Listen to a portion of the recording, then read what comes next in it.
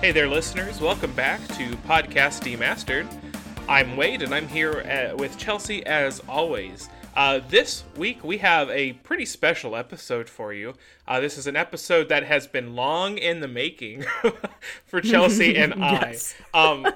Together, we undertook a pretty big challenge. I think invested a lot of time into this.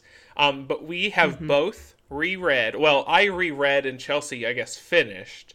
Yes. The Inheritance Cycle books written by Christopher Paolini. For those of y'all who are like, I don't know what that is, it's the Eragon books. If you ever read those like growing up and stuff. We've been working on this for quite a while, I think, right? I can't even remember when we started. Yeah, I feel like we planned this a while back and then we like really got going and just started like plowing through them. Now, this time we both decided to do the audiobooks, which I thought was really the best option for the situation. I think it was a really good option for this. Like the recordings for these were like well done.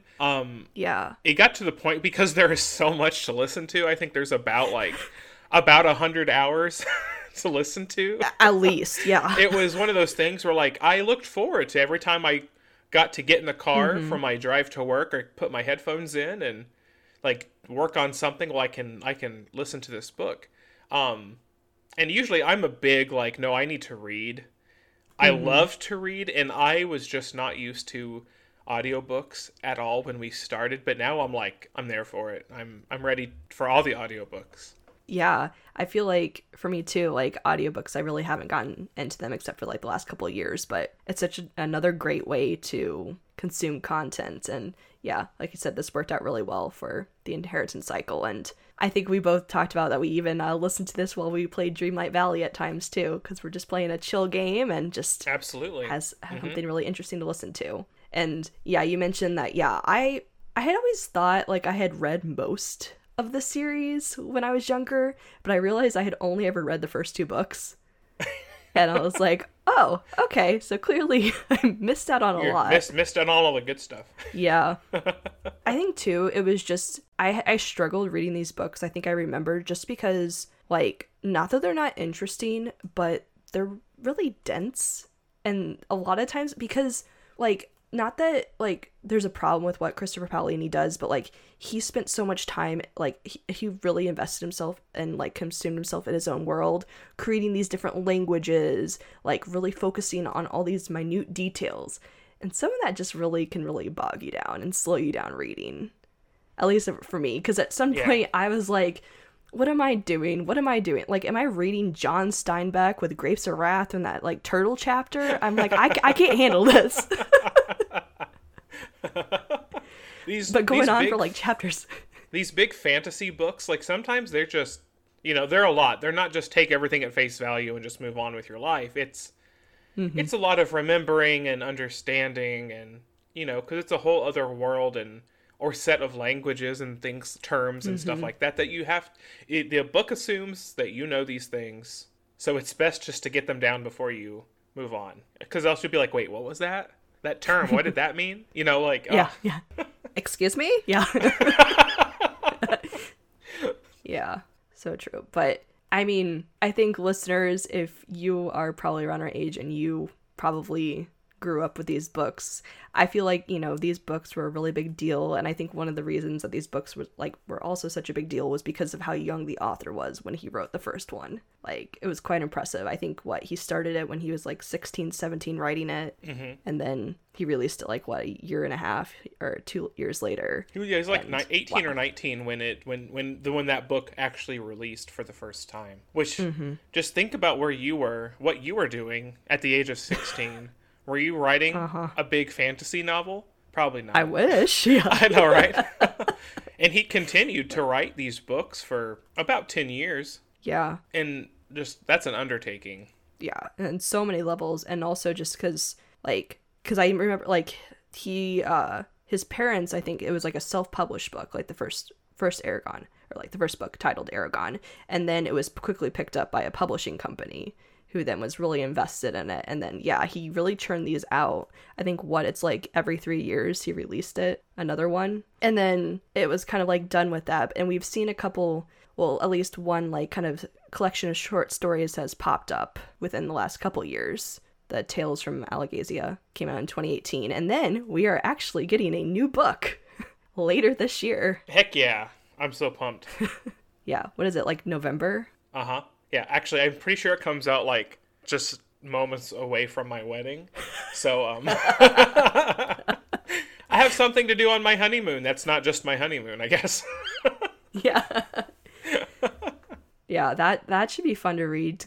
And I think it's cool, too, because, like, I feel like this, like, world and stuff is just, like, so fresh on our minds just because we have gone back through it all. Or me for, like, mostly the first time and everything. And then just surprise a new book we get to check out later this year. But I mean, okay, the first book came out in 2002, so this series has been around for a while, and because it's been around for a while, we are going to be covering spoilers in this episode. So we're not holding back. If you haven't finished the series, maybe go do that first, or read, find a summary somewhere so you can keep up, because we might be moving through it quite a bit.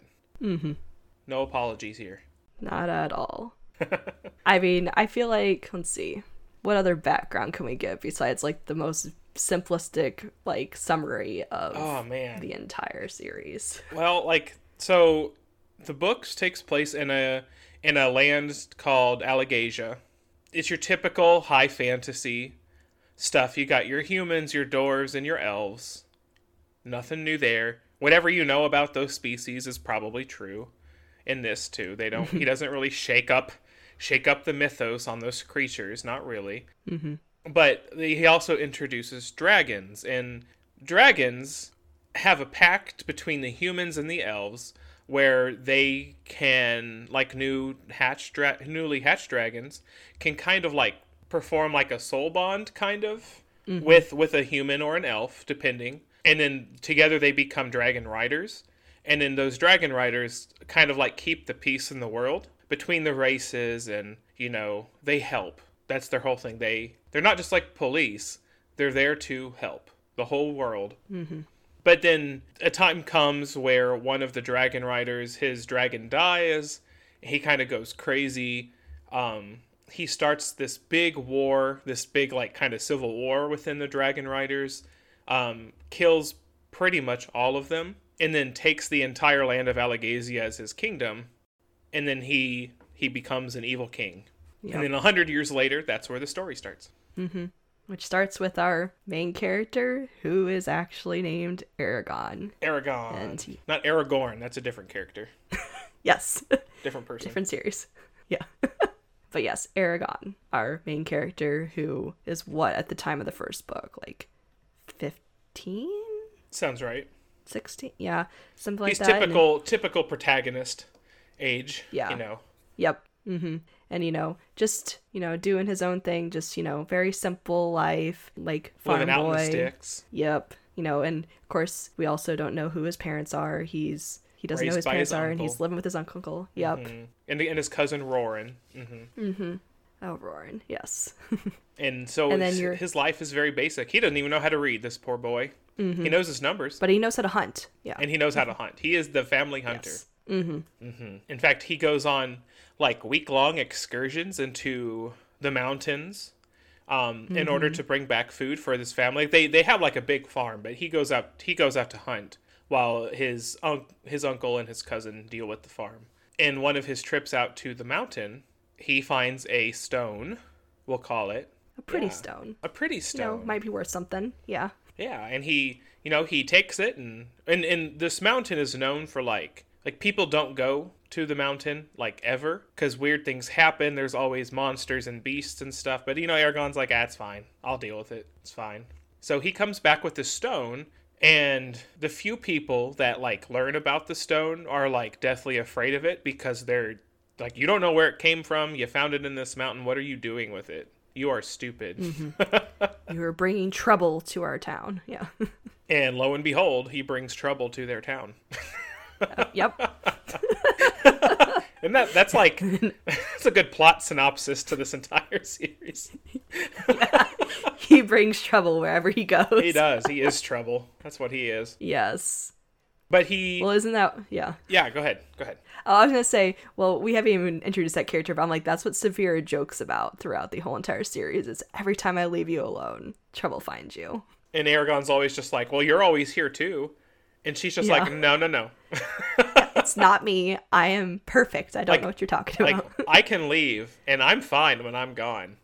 But you, you always get yourself into trouble, and I always have to save you. You tiny little human, you. Yes. You have enemies? Why not just eat them? You humans, I don't understand you. Yeah. Why talk all the time? Just, yeah. Oh, sassy Saphira. Oh, sassy Saphira is best Saphira. Yes. Well, yes. So that stone that Eragon found, surprise, a dragon egg. Indeed. And then when he touches, was it actually when he touches Saphira? Was when he touches the egg? Then like the magical bond is formed where he gets. I think when he touches, I think it's when he touched the egg, because because Saphira, like Saphira knew that Eragon was there, and it's I kind of love this aspect that the dragon eggs, they don't hatch for anybody, and they'll stay in their egg indefinitely until they find the person that they know they're supposed to be with. So they choose when to hatch, and as long as they're in their egg, they're fine, you know. But Saphira feels Eragon and hatches. Crazy hijinks ensue as he tries to raise this little baby dragon without anybody finding out that he has a dragon. And with very little knowledge to begin with about what to even do with dragons. How do you even care for them? And then... in the, you know, like they know that dragons are things. Like, this is not this huge revelation. Maybe that, like, there are still dragons that exist, I suppose. But when a dragon comes out of the egg, he's not exactly, like, shocked that dragons exist. Like, this is not news. It's just that nobody expected there to be any more dragons because the King Galbatorix has killed them all. And nobody expects one, especially in their little tiny area of their country. Carvajal area where nothing ever comes. Yeah, so far away from like the main kingdom area that like the army never visits. They're really just left on their own. Yep. Luckily for Eragon. Well, for now. For some time. Yeah. So he's raising the dragon over the course of, you know, several months. He's raising the dragon. Life is good. And then Saphira starts to talk with him. Like in his head, he finds that they share thoughts, which is just a core part of being a dragon rider. You're bonded with your dragon and your minds are connected, which was something I always loved. And really this connects to like the whole like magic system in Allegasia. Like I love how it works anyway. But we don't have to touch on that for now. But you know, it's a lot easier to like raise a living being when you can communicate with them. Yeah. So well, it's also so interesting too with being like that they share thoughts and everything, because it's also just not like all words, and he's almost like teaching her how to speak his language as well, but also like through like images and stuff. And it's also funny too. Well, it's not really funny, but like Saphira will only know what Eragon knows, and as they learn more, both of them learn more, then they get to add more because yeah. I mean, think how smart you would be if there were two people learning for the same brain, basically. Like that's cool. That's crazy. Wild. But yeah, the fact that they don't just exchange words, they can send each other mental images, feelings, you know, like, or if one of them is feeling a particularly strong emotion, that tends to bleed over into the other one, much to the annoyance of the other one. Yes. Yes. Those always leads to some good scenes there. For sure. But I mean, I feel like it would take hours to talk about the entirety of the story, but basically that's kind of where it starts. Yes. And then it's all just basically overarching, just learning how to be a dragon rider, learning magic, meeting new people, different races, and taking down the king. His responsibilities for being a dragon rider, what that means for him and the people around him. Mm-hmm. It's a huge like coming of age story, but like I feel like it goes well beyond that too. It's not just as simple as that. It's like it's a whole thing. Eragon is given a prophecy halfway through the book, and that prophecy sticks with him the entire series of the books. Yes. And I think that's something that's really interesting to mention, and also like what was done pretty well in the series is that Christopher like does a good job of like bringing back callbacks to things that has happened. Like he actually remembers what he wrote and like piecing things together and being like, remember this conversation? I was like, okay, so we actually are going back to this conversation, or back to, yes, everything coming together with a prophecy, or certain characters you meet that do actually show up later on.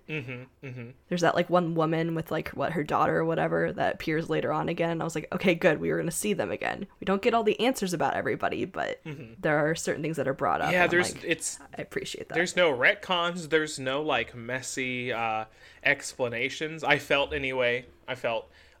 It's just really cool how like it's a whole cohesive story. It's all right there.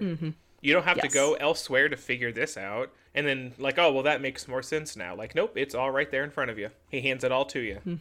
Yeah. And also another thing to mention that's kind of interesting about the series is that I feel like, because for most, like a good portion, I feel like, of the first book is mainly through like Eragon's perspective, or like what you're seeing, what he's doing. But then you start like, I think a little bit later on in that book, and especially in the later books, like you get to see what's going on with a lot of other people. Yes, absolutely. That are involved, and really gain like more insight into their lives, from Roran, Eragon's cousin, to... There's a few spots where you're with Saphira. Just a few spots. And like quite a few other characters. Naswada. Yes. Naswada at the end, in the last book there.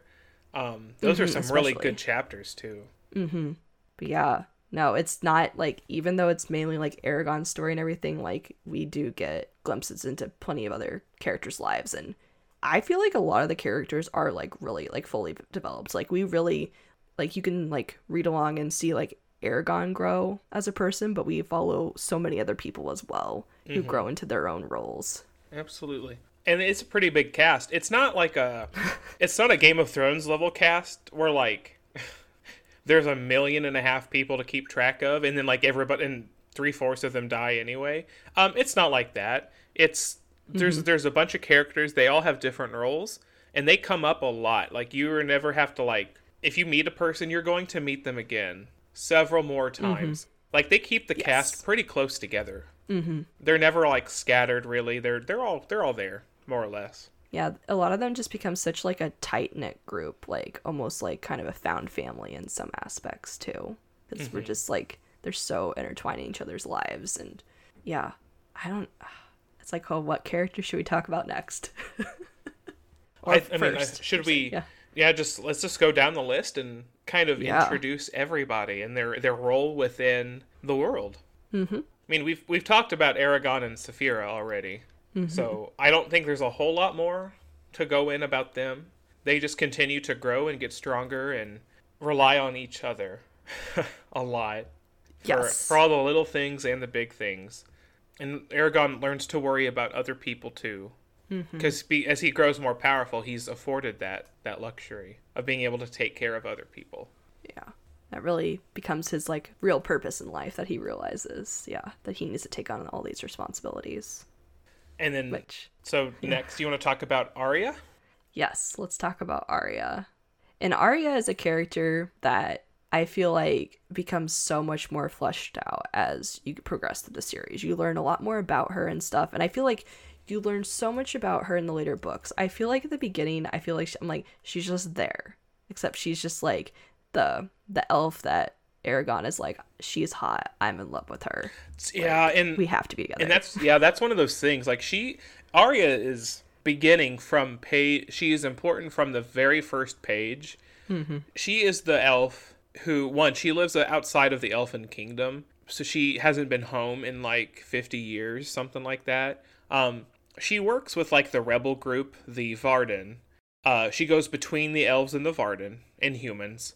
And she carries Saphira's egg from group to group and town to town, and allow the children of those places to try, well, you know, to touch the egg and see if they bond with Saphira, because they're trying to get Saphira to hatch, so they can raise a rider to hopefully overthrow the king. And at the very beginning of the first book, Arya gets attacked by Galbatorix's men, and she is forced to send Saphira's egg out, which is, you know, she teleports it away, which is how Eragon gets his hands on it. Mm-hmm. But, and there's some spoilers here. During this initial fight at the very, very beginning, Arya loses her lover, ? I guess you'd call him.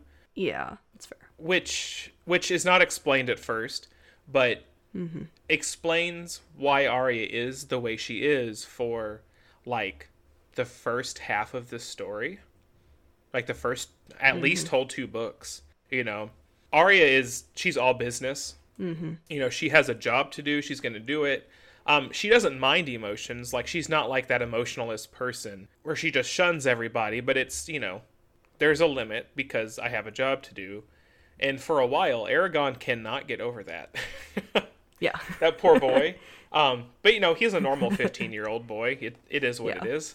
And she's very gentle with him, too. She doesn't ever just push him away. Many times to let she him tries down so many times. And he's just, like, not having it. Because he just doesn't understand, like, other people that much better. He's not being aggressive. He doesn't push himself on her, but, like, he just won't let it down. Yeah. He's like, I don't care. I love you. And Please she's just love like, me back and be with me. And she's like, I'm 70 and you're like 15. You're a baby. Like, and we'll just, like, so we'll never be there. And he's like, come on, baby. Age ain't nothing but a thing.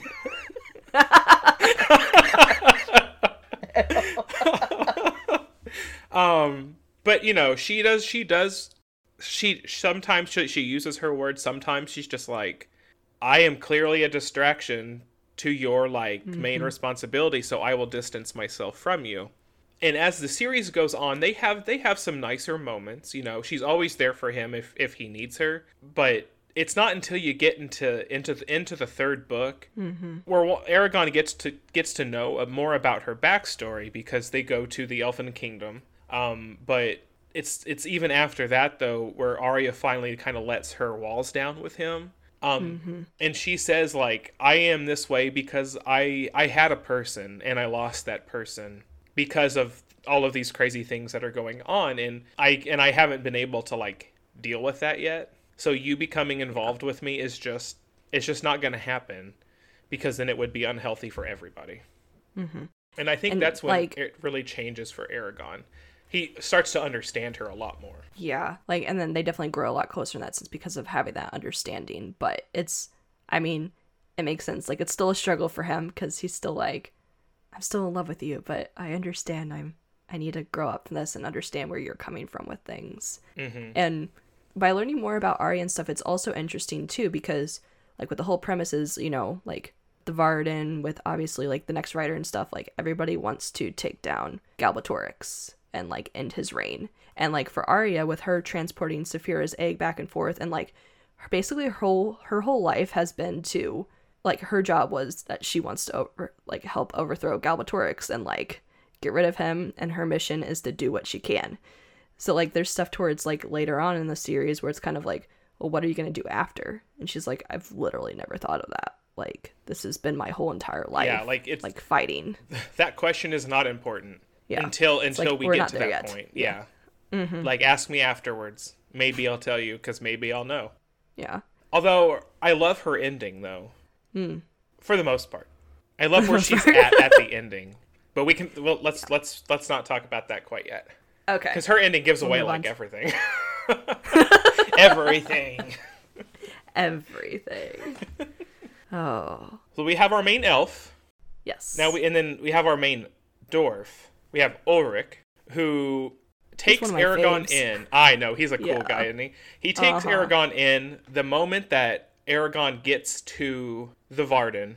They spend the whole book trying to, like, meet up with the rebel army called the Varden, who are being housed by the Dwarven Kingdom, so they can stay hidden from Galbatorix, mostly. And the second Eragon gets there, Ulrich is like, he's mine. We have him. He's ours. Yeah. And Ulrich is the son of the Dwarven king, Hrothgar. And after some conversations and some things that Eragon does for them, Hrothgar adopts Eragon into his clan as his son, which makes him and Ulrich foster brothers. And I love that because Eragon had a brother, sort of, his cousin Roran. But there was always a very fine line between the two of them, especially after events that happened. About, like, you're not really my brother, you're just my cousin, you know? But Ulrich was ready to take Eragon in, and he takes care of Eragon, and Eragon takes care of Ulrich. And him being, like, he's essentially a dwarf, the way that dwarves see it. But that's kind of Eragon's thing. He's there to unite all the races, just based off of him being himself. And that goes a huge long way into that part of it. Yeah. And I just love his character so much too, because like with Eragon and Saphira, like they do have that special bond. Like, you know, they're like companions, like more than friends type thing. Like they have that like unique relationship. But then for him to have friends or like, you know, that like other relationships, that like brotherly relationship outside of that is wonderful to see with like Ulrich, and that how they grow so close together and how they confide in each other and they help each other deal with what's going on in their lives, and how they're not just companions in that aspect, but like they both fight together. Like, like they're more than just like, you know, oh, simplistically there, and help each other through the times, because like Eragon has to help Ulrich deal with lots of stuff going on with the dwarves and stuff that happens on later in the books, and being there to support him. But then when Ulrich takes on all those responsibilities, that he still believes in that they are foster brothers and that he is there for them. He insists that no matter what higher responsibilities Eragon or himself end up with, they are brothers and they are there to support each other. That's just and it even seems like that's Ulrich's main concern at that. Like it's like I'm not going to betray you for my people, and I'm not going to betray my people for you. Like it's everything. Which, you know, in their relationship continues to expand, even into Ulrich becoming the king of the dwarves himself. So that and you think, well, that really puts Ulrich in a tough spot. No, not really. Just because of how it all happens, but yeah. Well, and I think also when he becomes like the Dwarven King, like he even experiences that like everybody treats him differently, but the only person who doesn't treat him differently is his foster brother Eragon. And so they're able to like, because both of them are growing, like with Eragon also being a dragon raider, people also treat him differently as well. But those closer friends and those relationships he started out with, like those people didn't really change around him, so he's still able to keep that like real relationship going, that real bond. That was really Eragon's relationship with Ulrich is one of the like it's one of the best relationships in the series. Because, like, with Saphira and Eragon, it's like, well, yeah, they've been, like, bonded body and soul it's together. Expected, yeah. Like, that's going to work out just fine.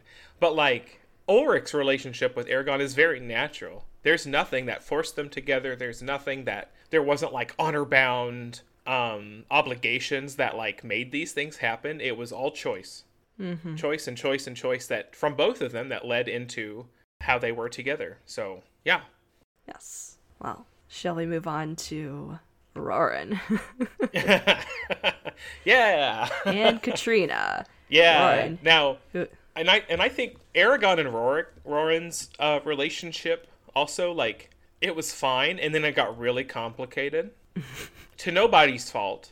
But, like, wow. That was something. Yeah. It's wild. Like, he turned out to be, like, a really... interesting character, because I feel like when you start the series you're just like, oh, Eragon has a cousin, his name's Roran, okay, and he kind of like goes off to do his own thing to like kind of grow up and learn a trade. But then you're like, wait, we get to stick with him throughout the whole entire series, like we get to follow him along. And I mean, yeah, like they kind of have that initial relationship at the beginning, they're just cousins, they live together, kind of almost like brotherly like. But after Roran's dad gets murdered because the king had sent men looking for Eragon and Saphira, who they thought was still in an egg, and yeah, he gets very mad at Eragon and hates him because it's like, your fault, you brought this on the family, and then you ran away. Like, you're a coward. Well, yeah, because how it all happened, like the soldiers came to Palancar Valley to look for the egg, and things really ramp up from there. They find the butcher Sloane, and Sloane is like, "Oh, Eragon, this kid, he has that egg. I saw it. Like, go get him. Please don't mess with us." And they just the soldiers start this attack on the town. They go to Eragon's family's farm, burn it down, killing Eragon's uncle. And Eragon is forced to flee with Saphira and Brahm, who is like the town's like storyteller, old man storyteller.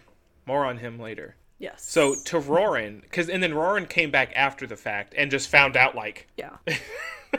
This isn't modern day. Didn't just get a text or a call. Yeah, like... he came back later and it's like, my dad is dead. Our family home is destroyed, and everybody, and it's Eragon's fault, and he's not even here to be mad at because he ran away. And all the villagers are cursing him too, just because family. Yeah, and then being like, you're going to bring more upon, which actually does affect the rest of the town. And immediately, and of course, because the king knows now that Eragon had Saphira, he sends more soldiers to there, and they continue to attack. They bring the creatures known as the Razak with them, who are just like demented, evil, nasty creatures. Yeah. And they're like demanding Roran, not Eragon, because they know Eragon's not there anymore. They want Roran so that they can use Roran as bait, as a bartering chip to get to Eragon and Saphira. And the village is kind of like, nah, like we don't really want to give Roran up because that's not really going to put an end to our problems. And Roran's just kind of sitting in the middle of that, like, it's like, well, I don't know what to do. Really, it's like, I don't really want to be taken, but I don't know. And then we're all dead regardless, because they're not going to let these people live after, even if I go quietly. So they start a small resistance against the army and end up having to just full scale flee, pack up the village and leave. And that's just such a big, like, huge turning point for Roran as a character. Like, it's like a switch goes off in him where, like, during this time he just like, it's like, I have to do something about this, and like, this is like kind of my fault because like this stuff's happening to the village and they want to protect me. Like, I need to do something. So he like basically takes charge and like is able to just like corral and like rally everybody together. And he's just like, I brought this upon myself. This is my responsibility. I'm going to fight the hardest I can. And I'm going to make sure we all survive through all this. And yeah, that's like his journey of starting off as being this huge leader.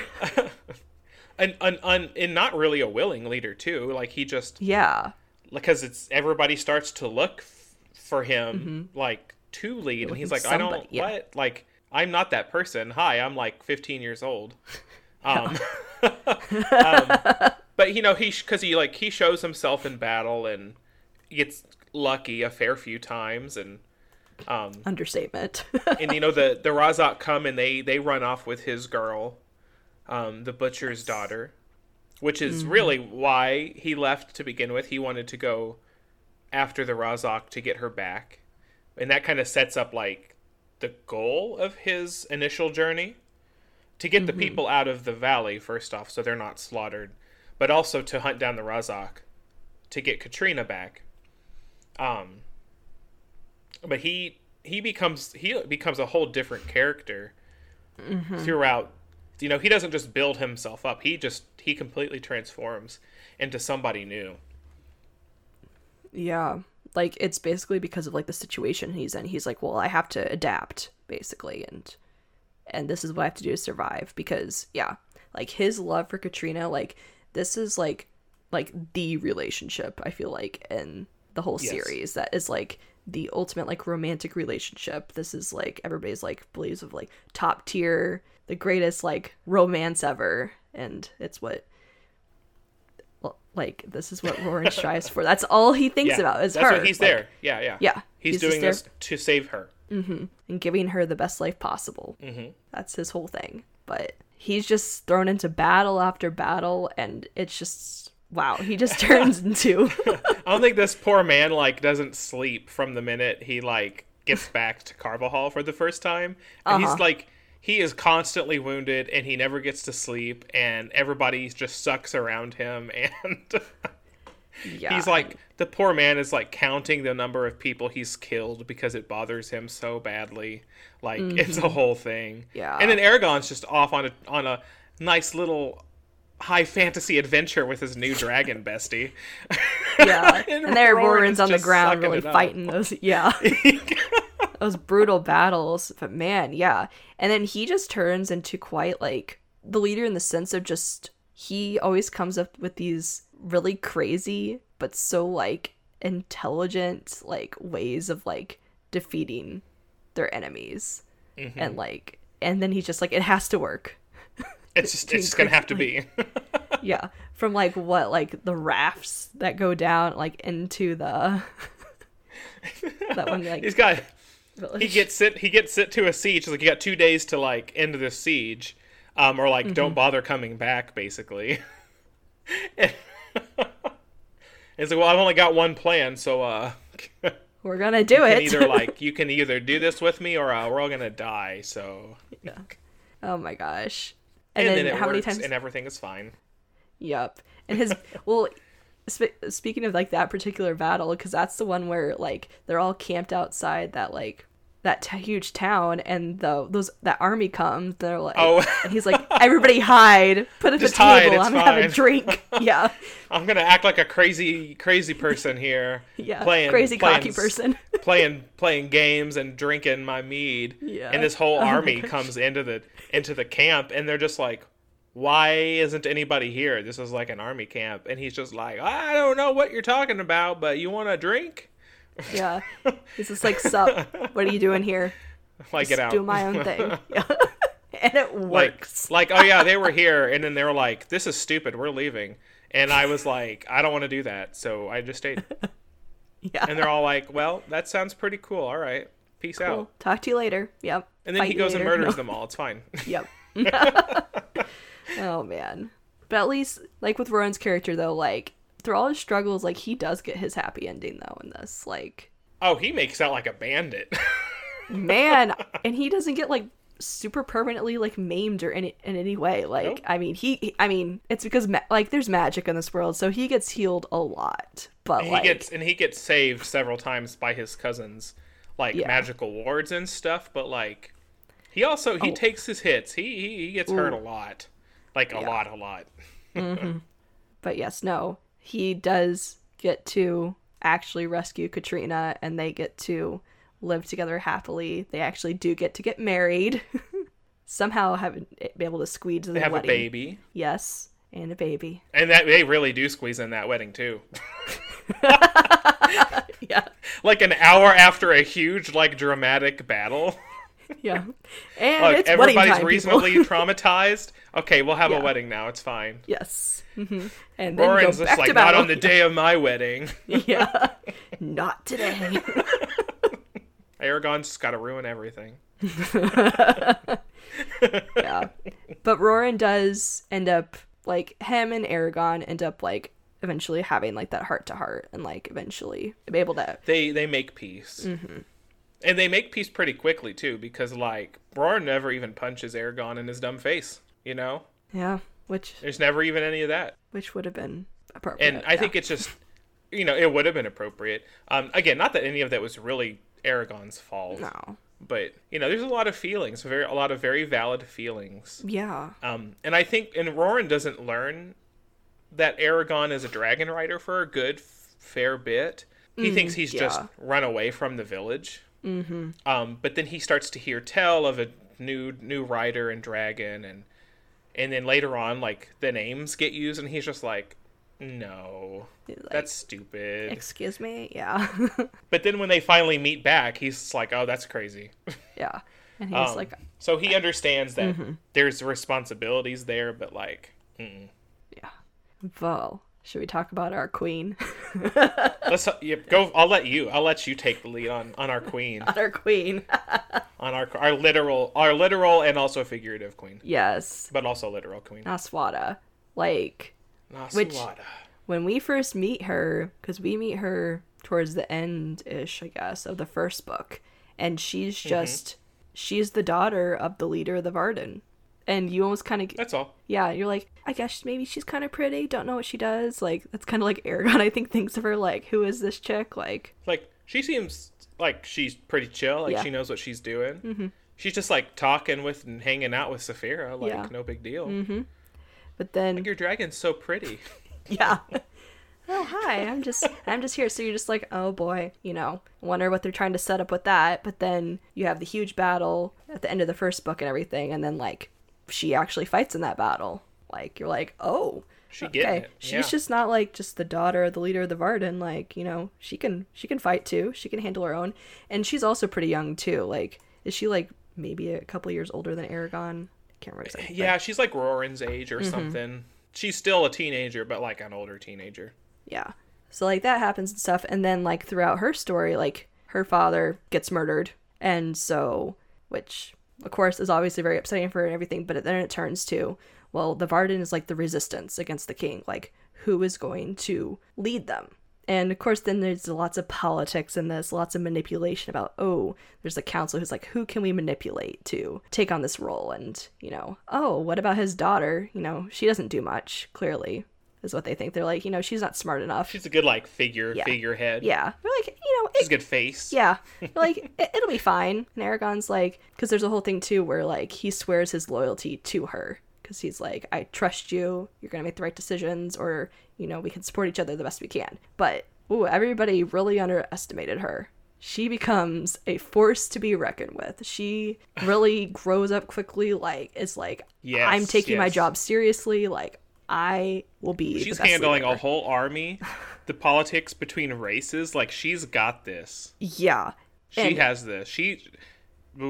She makes all the tough calls, like, but she's just so smart about so many of those things, and thinks so carefully about everything, but trying to like mix in, like trying to deal with all the politics, but dealing like what is actually best for everyone in this situation and what will actually help the Varden to succeed. It's just, and it's something that I'm glad didn't happen, but it's something that she thinks about, because with the Varden they end up later on staying with the King Oren. Yeah, staying with him and stuff, and like she's like, well, Oren? Oh crud, I forgot. Oren? Continue. Yeah, I think it's Oren. That sounds right. Yeah, who is a human, and who is like, his kingdom is like one of them that has like continually resisted Galbatorix's reign, or like outside of Galbatorix's area that's under his control. And at one point she's like, we're not really agreeing on things, and she thinks about at one point like, well, what if we get married? Would that be better to like try to join forces? And I'm like, oh no, girl, oh no.